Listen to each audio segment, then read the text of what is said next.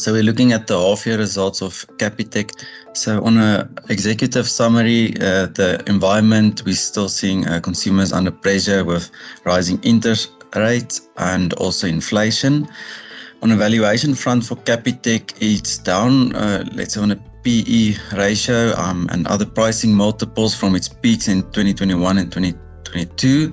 We, however, still see it as a higher multiple compared to other peer banks, and therefore it still has to deliver on the future growth in this regard. If I had to take two main points from the half-year results, it would have been that the net transaction and commission income surprised most analysts' expectations on the upside, and then also the early indicators of credit quality improving, as the deteriorating credit quality was of a main concern before this result.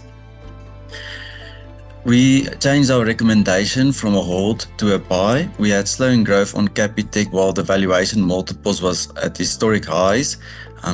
This due to the valuation multiples coming down, combined with having a bit more information on the credit quality, led to the change in our view.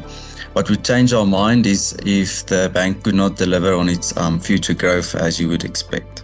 Thank you very much for joining us today.